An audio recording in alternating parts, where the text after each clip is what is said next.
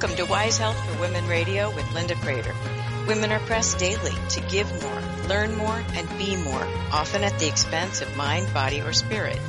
Each week with intriguing guests and topics, we'll bring you fresh ways to view your limited time, encouraging a shift to new, healthier perspectives. Wise Health for Women Radio, helping women thrive. And now here's your host, Linda Crater. Good morning. We're very glad that you've joined us this morning. We have an absolutely fascinating and essential show for you today. We're going to be talking with Alex Berenson, who has written an amazing book, which I have read and found to be really incredibly dense in terms of evidence and important information that you need to know about marijuana, especially the link between teenage marijuana use and mental illness, which is something we are not hearing in the media at this point in time. We're hearing that marijuana is pretty mild and doesn't matter, and it's more like alcohol and a rite of passage. But we're going to talk to Alex and about his deep research about the links and what you should be aware of and what you need to know. By no means is this a prohibition show and chastising, but it will give you information on the science behind marijuana, cannabis, and what use could mean. And I am so happy to welcome Alex Berenson. Welcome to our show. Linda, thank you so much for having me on. You know, it's such a pleasure because I think that we're all being lulled into a false sense of complacency. Here in Maryland, the legislature is looking at legalizing marijuana beyond recreational use and medical use. And I think many states it's now legal. I think in 9 states, could be more by now. And we're hearing how harmless this is. It's no different than alcohol and it should be legalized, etc. But you have found through all of your research some really disturbing things that parents and adults need to know. And I would love it if we could just be very candid today about why you wrote this book, how it started out, and then what you have found, especially things that parents should tell your children, which is the name of the book. Tell your children the truth about marijuana, mental illness, and violence. So let's start with that. Sure. So let me quickly tell you, the reason I wrote the book really is that my wife is a forensic psychiatrist, meaning that she deals with the criminally mentally ill. And she was telling me, about many of the cases that she'd seen, in her work where, people became mentally ill after smoking for long periods of time, smoking marijuana, or in some cases became violent after using cannabis. And, in some cases they hurt family members, they hurt strangers, they committed terrible crimes in some cases under the influence. And, like a lot of people, I think, I didn't think marijuana was particularly dangerous or particularly likely to cause mental illness. I thought, well, this is all reefer madness. And literally, and that's what we've all been told for a really long time. And so it came. So my wife said to me, "Well, you really should look at the studies." I think she got tired of me, mansplaining to her. And so when I did finally, and I used to be an investigative reporter for the New York Times, and I used to cover the drug industry. So I'm not a doctor, but I do know a little bit about how to read these papers and to judge whether or not they're strong or not for myself. And so when I started reading about this, I was shocked to discover how right she was and just how strong the evidence that marijuana causes mental illness and that mental illness can cause violence really is. And I mean, it is stunning to me the way this drug is portrayed in the media. I mean, including in very, serious places like the Washington Post or the New York Times, versus what the scientific reality of this is. And, I think there's been a handful of people out there who've been talking about this for a little while, but they've basically been completely drowned out. And so, the cannabis lobby is huge. It's huge, and it has the elite power. media on its side. Right. It's not just that these people, there's the nonprofit lobby that just wants, they just want to sort of legalize drugs, including cannabis, and some of those people actually want to legalize or not discourage the use of even harder drugs, but then there's the for-profit lobby. There's the people who stand to make money by opening dispensaries or opening cannabis farms, and these people all think they're going to be billionaires, which is a whole other fantasy we don't have to talk about. But then there's the media, and the media has really jumped on this as a social justice issue, where there's there's tons of people in jail for marijuana, and most of those people are black or Hispanic. Victimless crimes. It's a victimless crime, and that so many people are in jail for. And guess what? Almost no one is in prison for marijuana possession. And when I say no one, I mean no one. I don't mean there's 50,000 people. I mean there's literally almost no one in jail for marijuana possession or use. Even trafficking, and by trafficking I mean moving hundreds of pounds of marijuana that might have a street value of millions of dollars. Is less likely to get you in. You're unlikely to go to jail for more than a couple of years at most if you're arrested for that. Because it's seen as harmless, is my guess. Well, and because the police, they're sort of beaten down by this, and they have the opioid epidemic to worry about. They have cocaine and methamphetamine to worry about. Fentanyl. And fentanyl, yes, drug, which are, and I understand that. Like, fentanyl kills a lot of people, and if you're, if you're a police officer or if you're a mother, you're very concerned about opioids, and I get that. But what's sort of happened is that marijuana has kind of traveled in the shadows, and marijuana use has grown dramatically, certainly among a small group of heavy users in the last few years, and so this is actually dangerous, and it's very dangerous for teens. It's most dangerous for teens because the teen brain is developing rapidly and, really undergoing massive neurological changes, sort of 12 through 18, 12 through 20 or 21. And marijuana, it appears, can interfere with some of those changes in ways that are really dangerous. So, one of the things, and I live in New York State. I don't live in New York City anymore, but I live in New York State.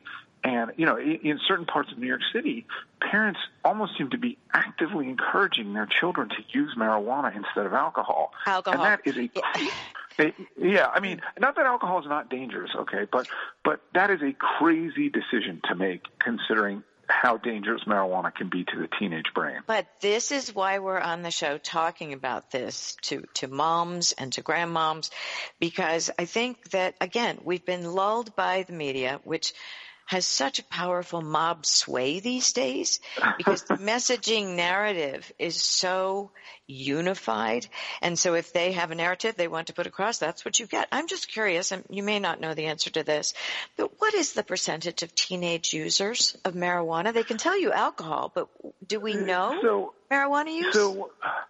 So yes, and we do, based on sort of a big national survey. And the only good thing that's happened about marijuana use in the last few years is that teen use hasn't actually gone up that much. Young adult use, when kids go to college or they leave home, post 18, has gone way up.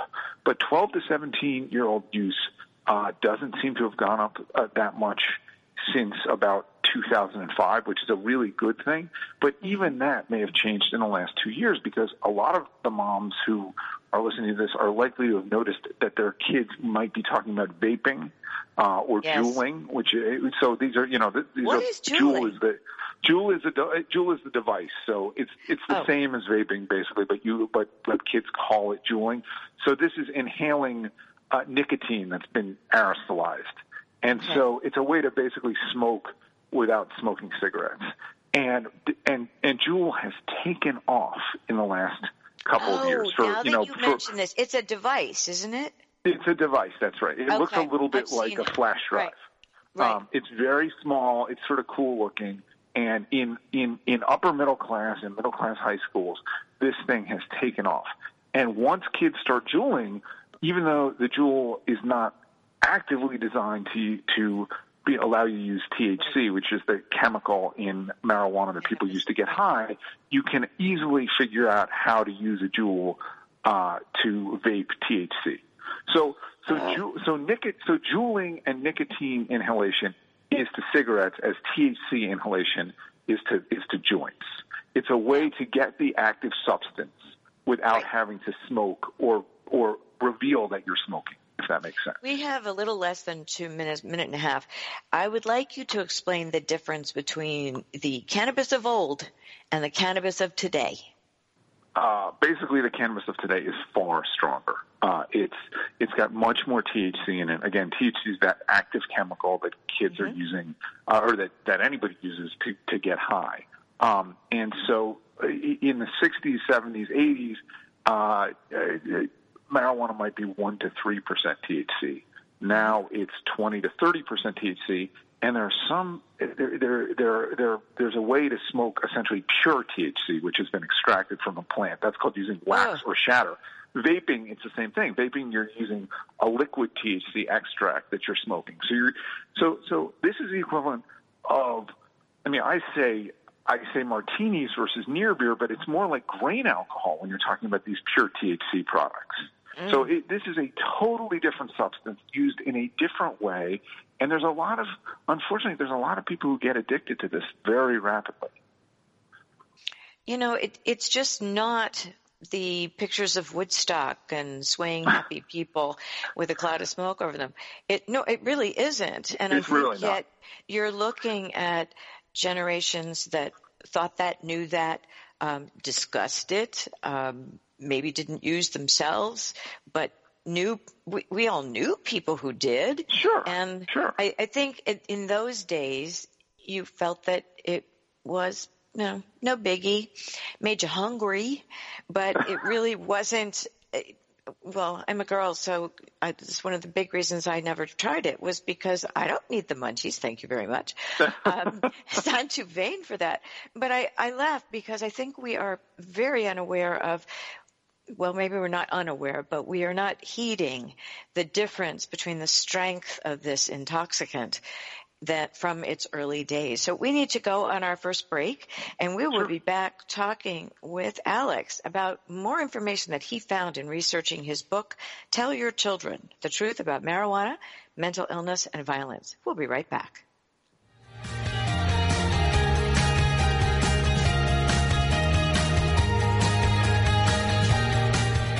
We're Wise Health for Women Radio, and we'll return after these short messages.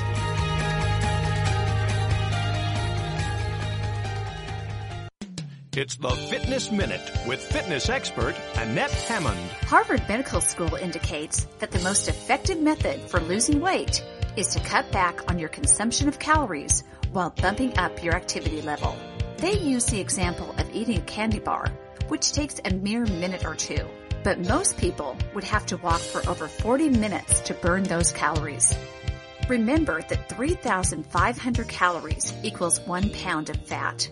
Reducing your daily calorie intake by 500 calories and working out is a sure way to drop weight and increase health benefits. They state that you will shed approximately 1 pound of fat for every 35 miles you walk, assuming that your food intake and activity stay the same. That is encouraging news and very doable. I'm Annette Hammond. To hear other fitness and weight loss tips, visit our website at AnnetteHammond.com. It's merging neighborhood. Halloween is almost here, and the scarecrows, or tatty doolies as the Scottish call them, are out. But Halloween is all about trick-or-treating, and that means candy. The average American eats 24 pounds of candy a year, and most of that consumption occurs around Halloween. What do you call a person who loves to eat? A grand gosier. Popular costumes for this year are happy face and wink face emojis. Of course, since it's a presidential election year, there are various costume choices for those who wish to dress up as Democratic candidate Hillary Clinton or Republican candidate Donald Trump. If you ask me, the only thing scarier than Halloween this year is the presidential election. What's another word for the fear of Halloween? Samhainophobia. It's merging neighborhood. I'm Carolyn Davidson, and you can have fun challenging your words you never heard vocabulary with my free app, Too Funny for Words.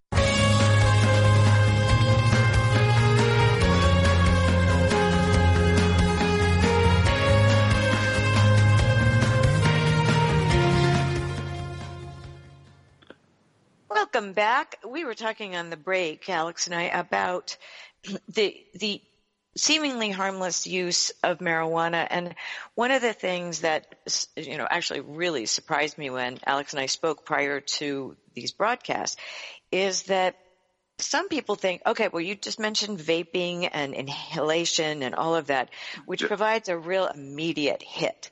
Okay, good.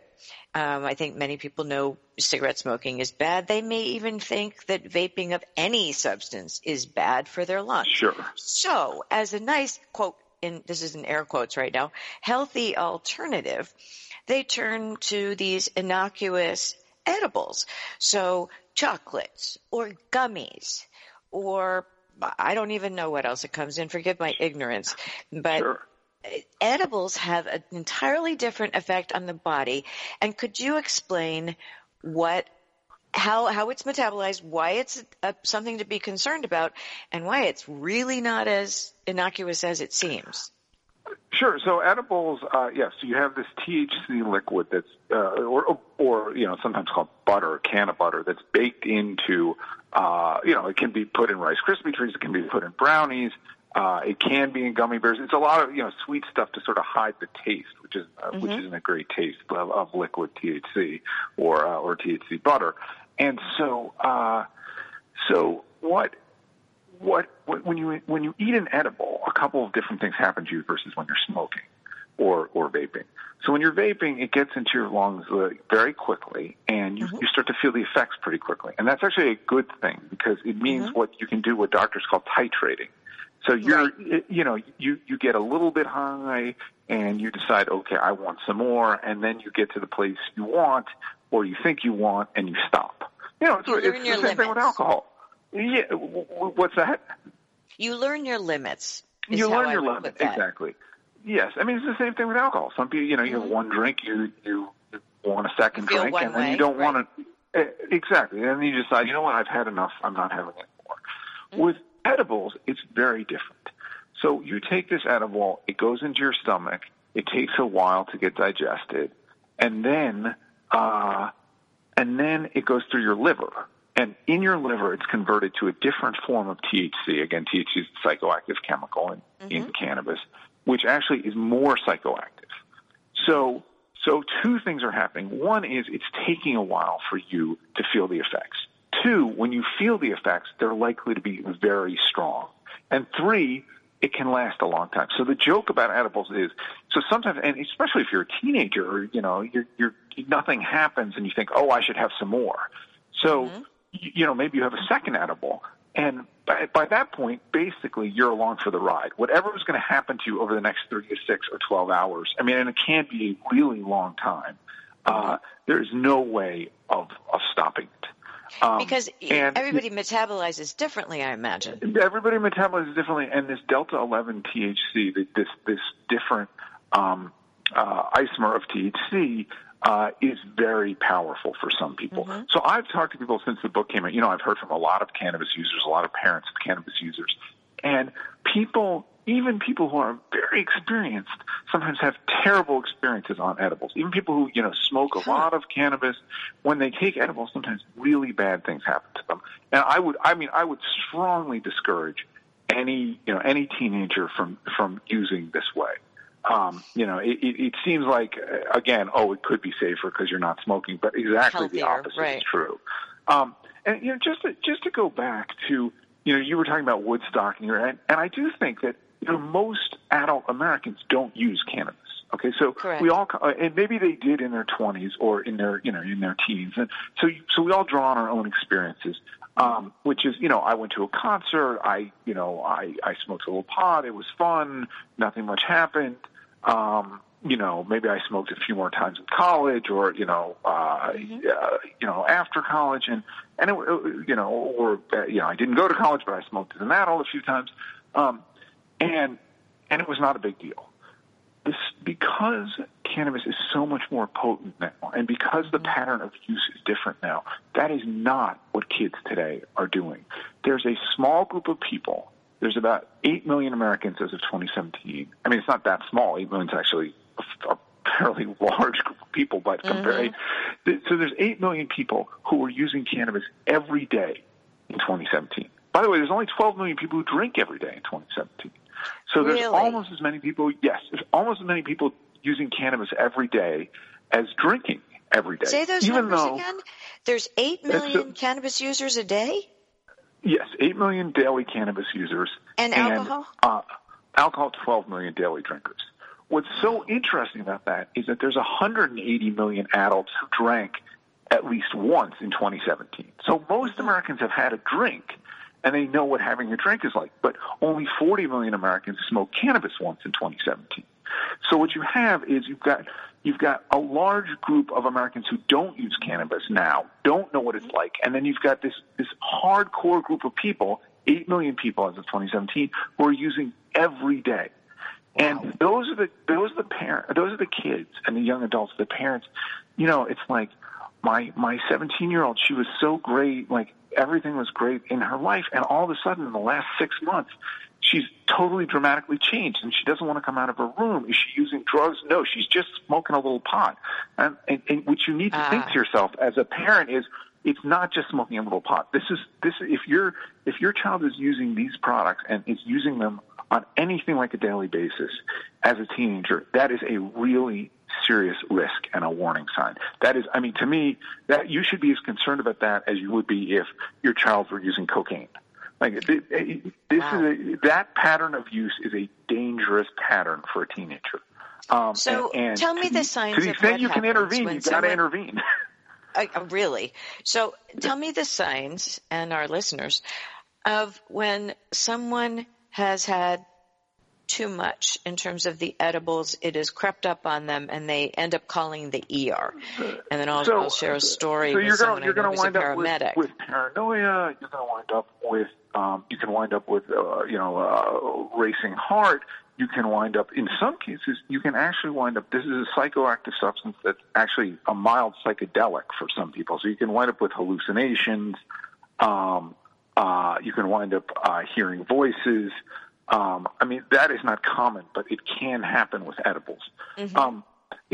What we haven't really talked about that much so far is that in teens especially, heavy cannabis use raises the risk for schizophrenia, which is an incredibly severe mental disorder. That is essentially permanent psychosis. So if you use cannabis or you use any recreational drug and you use too much of it, there's a risk that you will get psychotic. And psychosis is what psychiatrists call a break from reality, right? So it's the medical term for a break from reality. So that could be, I'm getting paranoid, extremely paranoid, where I really think, the cops are out to get me, or I'm hearing voices.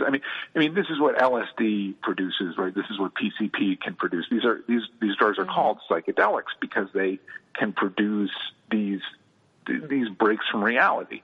But what's not well known is that cannabis can do that too. In most of the time, most people who use and have a psychotic break are going to recover pretty fast. So even if your kid winds up in the ER, even if they have to, essentially put them in a room and in a quiet room for a night, they're going to come out and they're going to be pretty much okay within a few days. But some people liken it though to the use of marijuana. Yes, because they could also be drinking. They could also be this. They could also be that. Sure, and I think sure. And if you're using, they may not associate the two things. That's right, and the parents. That's right. Especially if there's other drug use going on, parents may not connect this to marijuana. But the fact is that marijuana is more likely to cause psychosis, much more likely than alcohol. It's even methamphetamine. Really serious stimulants, they can cause psychosis, in part because if people don't sleep for a week, you're almost inevitably going to get psychotic. But marijuana alone, right? That's don't we know that just from not sleeping sometimes? Right. One of the things that I found fascinating is that when I read the book and I read what you just said, that cannabis-induced psychosis can occur, and it also raises the risk of schizophrenia, which generally manifests or presents itself in early 20s. Otherwise, normal kids end up with schizophrenia, which is a lifelong, must be managed condition, and Yes. it's scary. And so I talked to a friend of mine who's a paramedic out in Colorado, and I said, well, how often are you seeing, cannabis-induced, maybe it's edibles, etc., psychosis in the emergency room? And he said, well, we don't really see much of that. And I said, you don't see people coming in with racing heart and paranoia, maybe mild hallucinations, the symptoms you just gave. And he said, well, yes, if people have had too much in terms of edibles, but, by the time they know they're in trouble and they're in the ER, they're already coming down. That's really not cannabis-induced psychosis. And I said, but it is. And I said, am I wrong? No, you're right. And on the diagnosis code, that's what it's going to show. A paramedic doesn't have to worry about billing or what the true. ER doc writes down. So he just sees what he sees. But yes, that would be almost certainly, I don't want to say almost certainly, but it would likely characterize this case of cannabis-induced psychosis, which is very common in the United States now. The other thing is that oftentimes when you say people common, that's scary. I mean, hundreds of times a day, people are showing up. People who are heavy cannabis users are showing up in ERs all over the United States with psychosis, with symptoms of psychosis.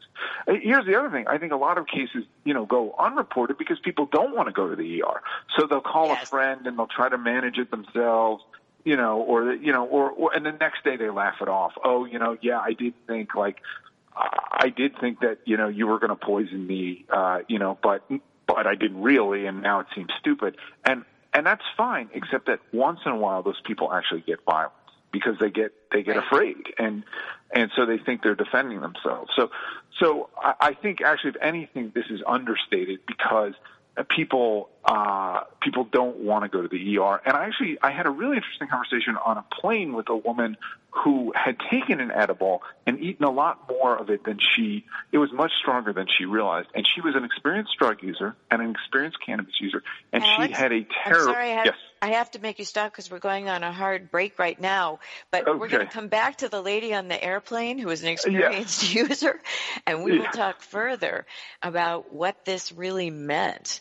So we will be right back. Stay with us.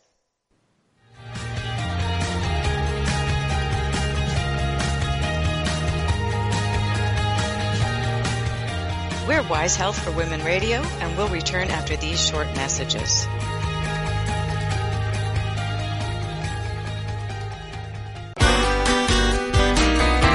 It's Marching Neighborhood. When I was growing up in Wisconsin, no matter how frigid it was outside, my Uncle Bob never seemed to get cold. He would come in from the snow wearing a t-shirt and remark how fresh it was outside. Then again, folks from Wisconsin are a pretty hardy bunch. As America's official dairy state, the cows have been known to give ice cream instead of milk when the temperatures drop. What's a word for a giant snowball that is formed by rolling a smaller one through a field of snow? Hog-em-a-dog. Megla is an old Scots word meaning to trudge laboriously through the snow. And mufflements is an old Lancashire word for thick, warm, insulating clothes and gloves. Don't forget that you shouldn't try and send text messages if you're standing out in the cold. It can lead to hypothermia. It's Marching Neighborhood. I'm Carolyn Davidson, and you can have fun challenging your words you never heard vocabulary with my free app, Too Funny for Words. It's the Fitness Minute with fitness expert Annette Hammond. CNN reported on a study by the National Center for Health Statistics that found that teenage males were the most frequent consumers of sugary drinks, including sodas, sweetened waters, and energy, sports, and fruit beverages. They guzzle about 252 to 273 calories every day from various drinks. The intake of these sugary drinks has multiplied over the last 30 years. When soda pop was first invented, it was an extravagance that most people had every once in a while.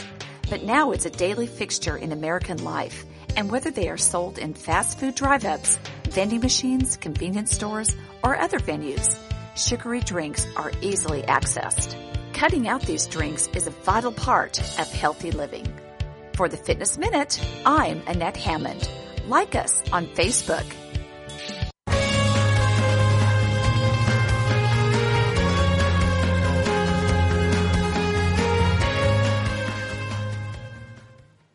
welcome back. Alex, before the break, you were mentioning you were talking to a plane passenger on when you were traveling one time, and this was an experienced user, and you can go on with your story.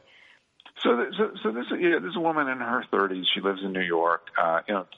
She's a regular drug user, regular cannabis user, and so she took a big chunk of an edible, and she started to actually hallucinate. She told me she started to have a feeling that she was wearing a little bit of jewelry, that it was burning her hands, burning her wrists, and she was getting very hot, but she didn't want to drink any water.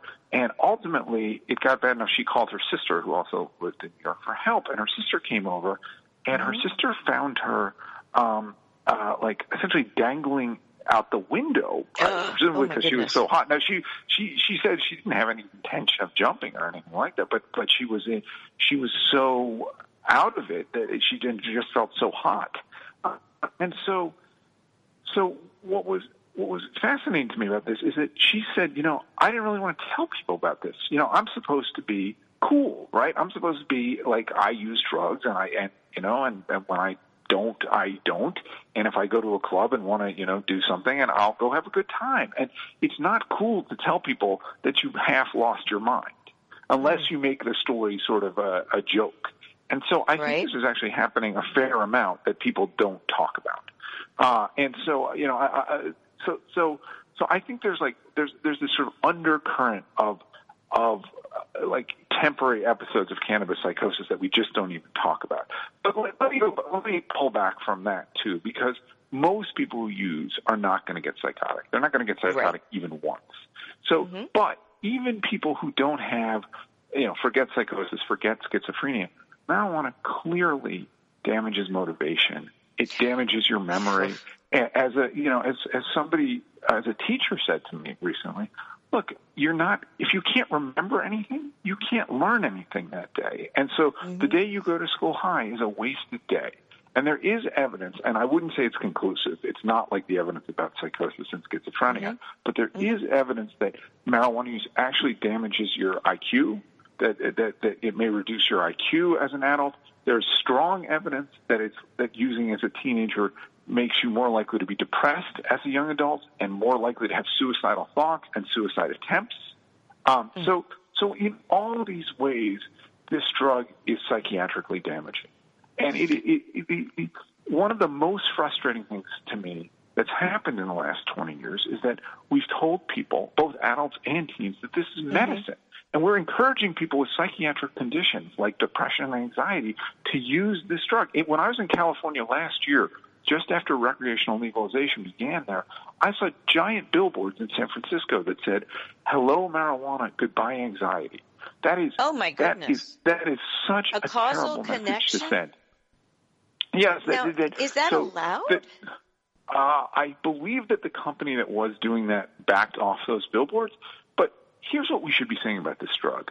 First of all, we should be telling teens, don't use it. Okay, don't use it.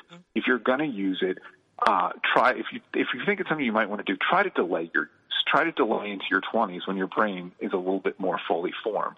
And if you are going to use it, don't pretend it's medicine. This is a recreational intoxicant like alcohol. It has dangers like alcohol, and ideally nobody who's got any psychiatric conditions is going to go near this. But if you are going to go near it, try to make sure that you know what you're doing and that you know why you're doing it.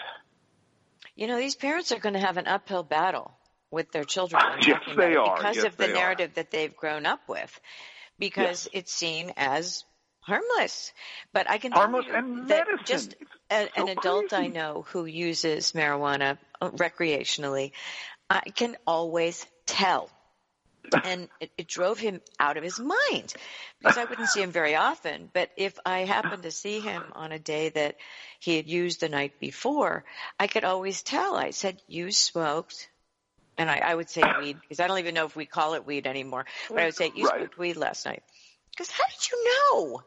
And I said, because your affect is different. You're moving slower. You're speaking more slowly. You confused the day. You thought today was Saturday, and it's actually Friday. So, I mean, I said, how is that serving you? Well, I like it. I said, well, you may like it, but does that serve you well? Did you go to work yesterday? I mean, I'm not actually joking because I noticed this, and this is not a heavy user. Not at all. Listen, if you're look, and I don't people judge do things that aren't people do things that aren't good for them, right? How is this serving you? Right. Right. Like I don't think sometimes we recognize our own patterns. So maybe he didn't know until I told him, but he probably hates me for that. But that's the way it goes. It's disturbing. But look, it's the United States. Like we have casinos. You can go into a casino and find somebody who's lost their house to gambling. Okay.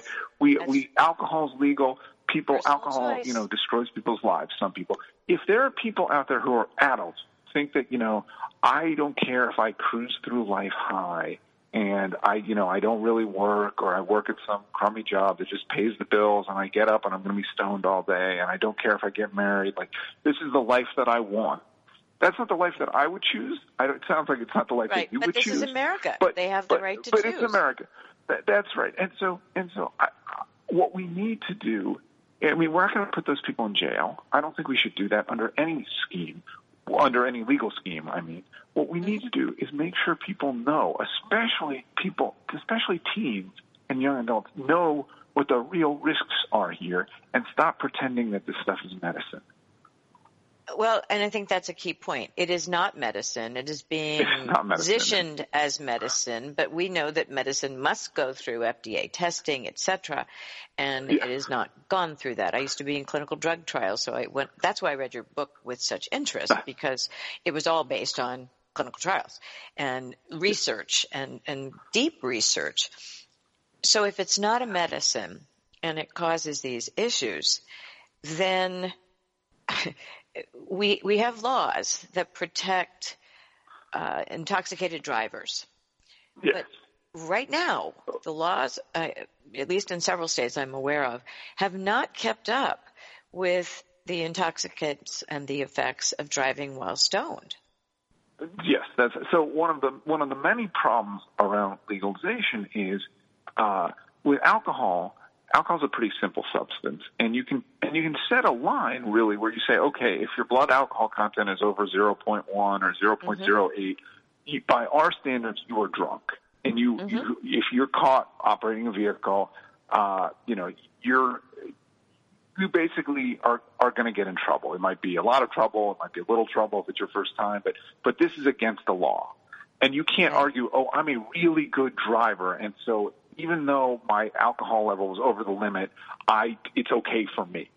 With cannabis, there are literally people out there who say there should be no standard like that for cannabis, that it affects different people differently, and so we're going to I should be allowed to drive even with a really high level of THC in my blood. And unfortunately, we haven't figured out in several of the states, there's no bright line. There's no standard, yeah. There's no standard. And on top of that, you have this edible issue because, again, it's a different form. And on top of that, you have the issue that it's much harder to test. You basically have to do a blood draw to get a really good reading. And so so there are people out there who think that they're not going to get caught, and B, who think that this is actually safe, that, alcohol makes me speed and go all over the road, but cannabis, I just sit there and I'm very mellow. And unfortunately, the data on drug driving from Colorado, which has done some pretty good studies on this, show that speeding is actually quite common among people who are high. So this idea that you just sit there and you're going 10 miles an hour is not true. And again, you can imagine reasons for that. If you're paranoid and you want to get home, right? You want to get home quickly, so you might actually speed. And when you look at the data on fatal accidents, there's been a marked increase in fatal accidents where people have THC in their blood. So this idea, and I'm not encouraging, I would never, ever encourage anybody to drink and drive. And for teens who are sort of bad drivers generally to begin with, alcohol is a terrible idea. But the idea that cannabis is better, once again, I'm not sure that the evidence actually shows that. You bring up the fatal accidents. That was one of the statistics in your book that shocked me. Why aren't these points, and we have 2 minutes left, being brought up in the literature and the media. These are facts.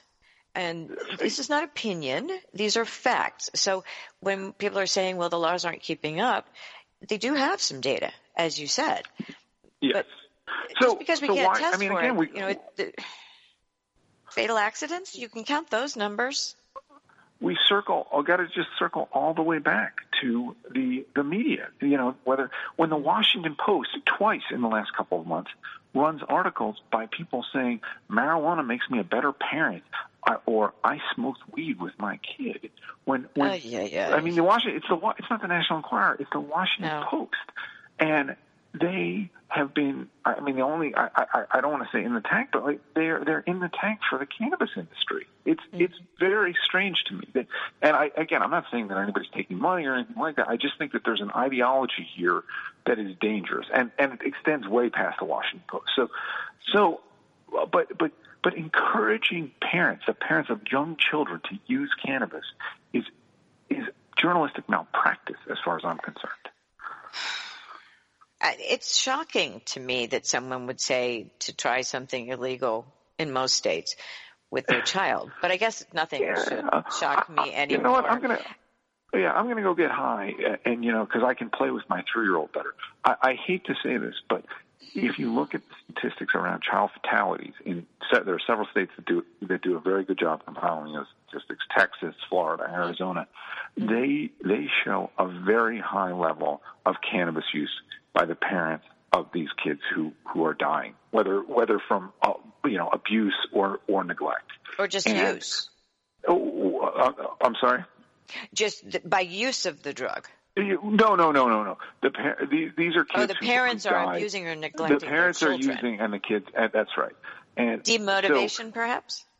Well, I think, yeah. I mean, I think if you're too stoned to get up, and your kid drowns in the backyard. These are what the cases look like. But all I'm saying is, and you can't always there's not always a causal connection, but there's a lot of use. There's a very strong association, stronger than with alcohol, stronger than with other drugs. I just have to say, again, under those circumstances, I cannot believe that the Washington Post would encourage the parents of young children to use. Right back. That's what that. So.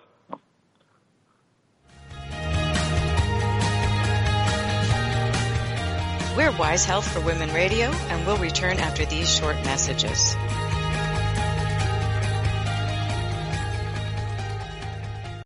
It's the Fitness Minute with fitness expert Annette Hammond. Even though you may not know that you're eating them, trans fats will soon be gone from the American diet. Fox News says that trans fats are created when hydrogen is added to vegetable oil to make it more solid, like shortening and margarine, which is why they are also called partially hydrogenated oils. It increases the shelf life of food and enhances flavor. Foods commonly containing trans fats are microwave popcorn, pie crusts, frozen pizza, biscuits, frosting, coffee creamers, and margarine. A diet that is rich in trans fats has been linked to memory loss, higher body weight, heart disease, and a greater rise in LDL or bad cholesterol in the blood, which leads to cardiovascular disease. And cardiovascular disease is the #1 cause of death in the U.S. Trans fats are not good for human consumption, and the FDA has ruled that they need to be phased out in the next few years because they are a threat to public health.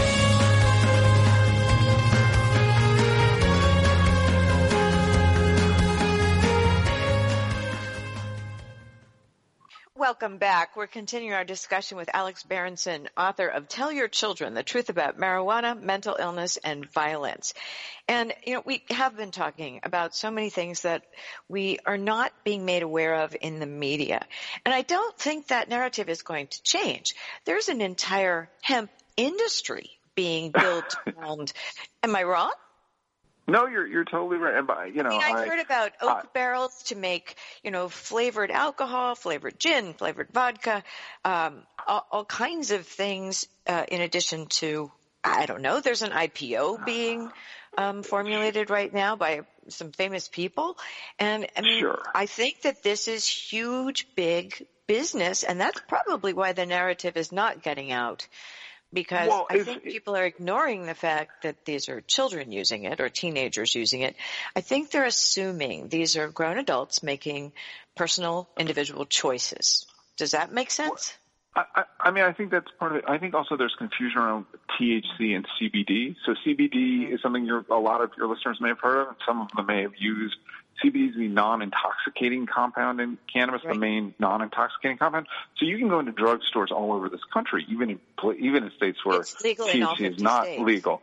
That's right, and you can buy in a lot of places you can buy tinctures of CBD, which theoretically might help your digestion or help your dog's arthritis. There's a lot of claims being made around CBD that are probably, I mean, they substantially overstate the medical value of CBD, but CBD does have some benefits, and it actually has been shown to help childhood epilepsy, which I think is great.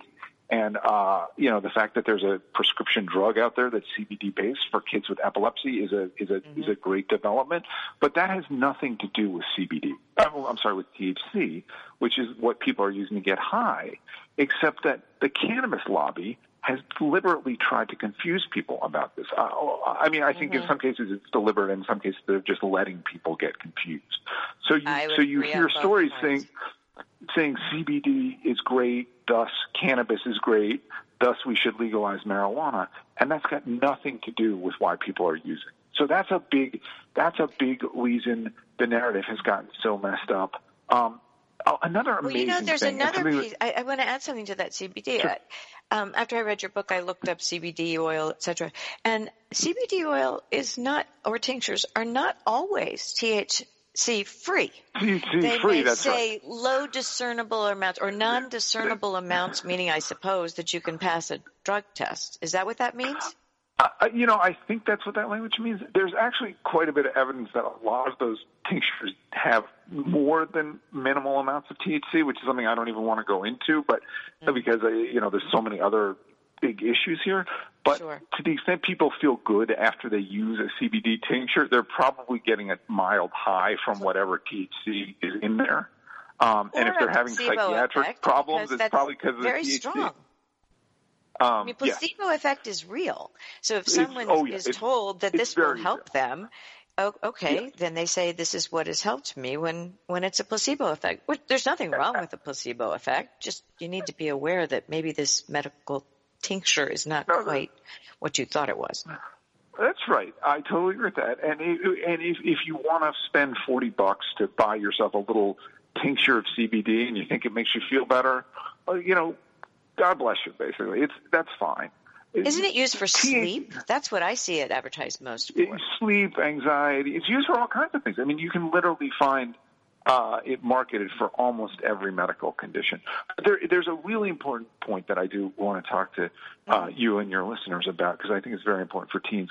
So we know we're in a terrible opioid epidemic in the United States. Correct. And another way that, and it's all over, and it's white and it's black and it's middle class and it's poor and it's rich. There are parents who lost children to this everywhere. It knows no boundaries. And there are people out there claiming that cannabis is a solution to the opioid epidemic. And to me, this is another great lie. It's another great myth. There's practically no evidence that cannabis is anything but bad for the opioid epidemic. First of all, there's a lot of evidence that shows that if you use cannabis, you're much more likely to use hard drugs later. Okay, so and you're confusing the marijuana is not a gateway drug. Marijuana is unquestionably a gateway drug, but there are arguments as to why, but there is no argument that most people who use hard drugs use marijuana first. Okay, right. And there are some people out there who say that, well, that's because people are risk takers who use hard drugs are risk takers by nature, and it's easier to get cannabis when you're 13 than it is to get cocaine or heroin, so that people just start with cannabis. And there may be some truth in that. It's also possible that getting high primes your brain to want to get high with other things. Or more high. Or more high, that's right. And there's evidence from preclinical studies that cannabis actually sensitizes your brain to the effect of opioids. And there's evidence, again, when you look at individuals, and this is the best way to check this, if you look at individuals and you say, are you using cannabis? And then you come back to them years later and say, are you using opioids? The people who said yes to cannabis are much more likely to be using opioids years later. There's a very good paper that's gotten almost no attention in the last few years that came out in 2017 on this very issue. And yet, and let's look at one other big point on this. The two countries that have the worst opioid epidemic in the West, I mean, of like countries in Europe and North America, U.S. and Canada. We have tremendous opioid epidemics. Guess which two countries have the most cannabis use and the most liberal attitude toward cannabis? The U.S. and Canada. So if this is somehow a solution, that's right, in Canada it's fully legal now. If this is somehow a solution to the opioid crisis, how come the U.S. and Canada are having tens of thousands of opioid overdose deaths every year? I think that parents who think, you know what, it's good my kid is using cannabis because maybe they won't use opioids, that is completely wrong. Don't think that. Don't be fooled. This is dangerous. And, so the book is called Tell Your Children, right? And the reason it's called Tell Your Children, in part, is because I knew there was going to be tremendous pushback from the cannabis lobby on the book. And so Tell Your Children is the original title of the movie Reefer Madness. So I figured, you know what?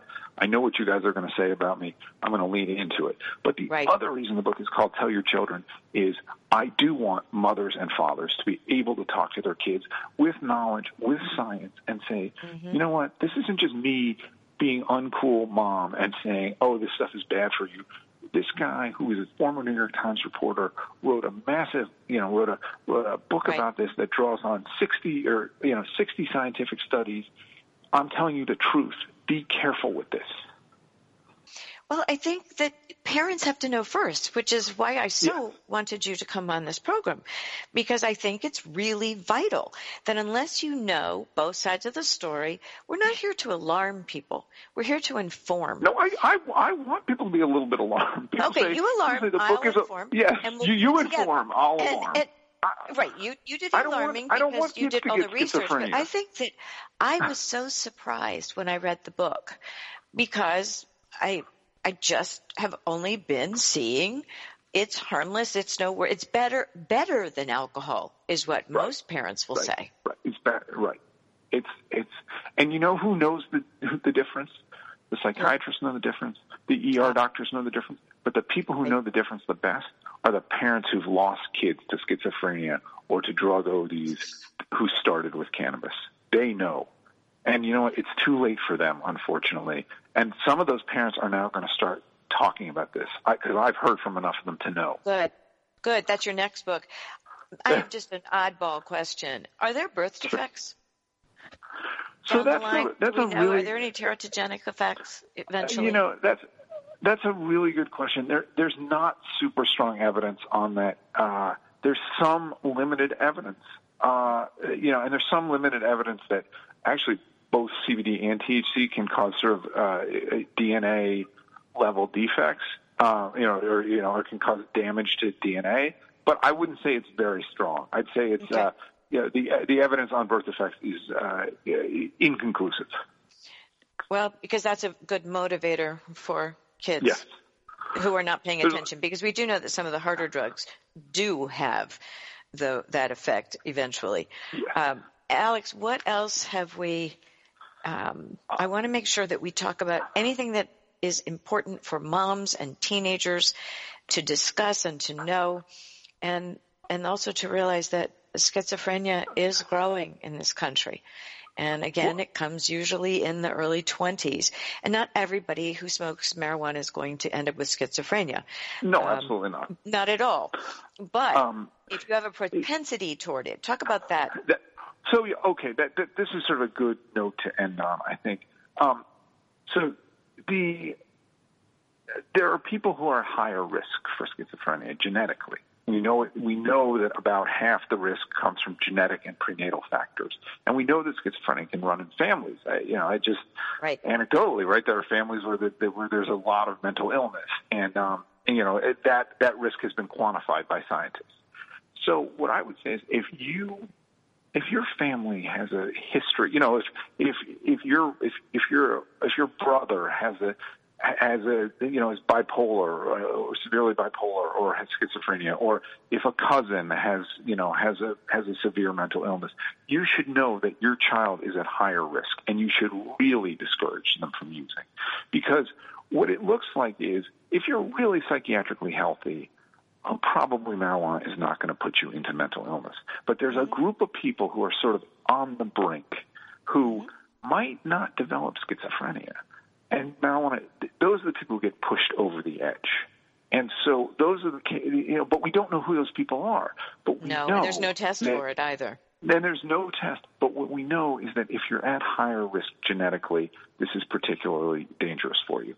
The other thing we know is that if you've had a bad experience, if you had an experience that's bad enough to send you to the hospital, you are at high risk in the coming years to convert to full schizophrenia.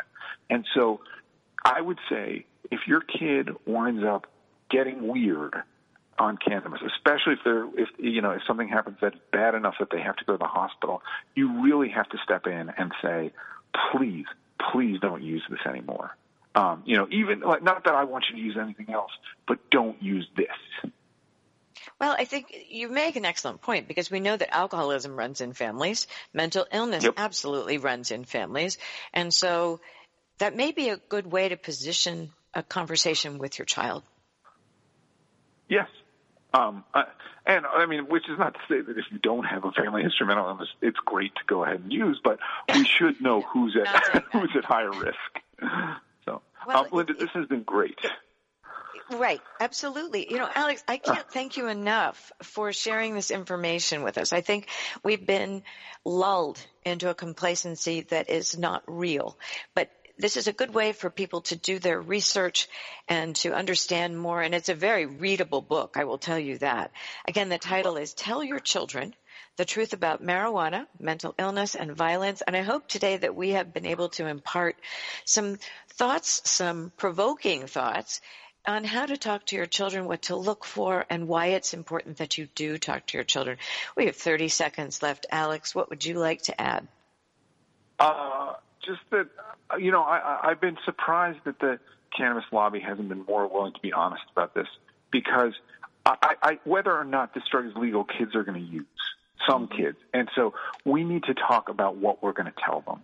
And to me, this is a conversation about health and science. Perfect. Thank you so much for your time, your wisdom, and your research on this issue. Look up this book. You don't want to miss this. It's important. Thank you so much. We'll talk next week. Thanks for having me. Thank you. Thanks for that.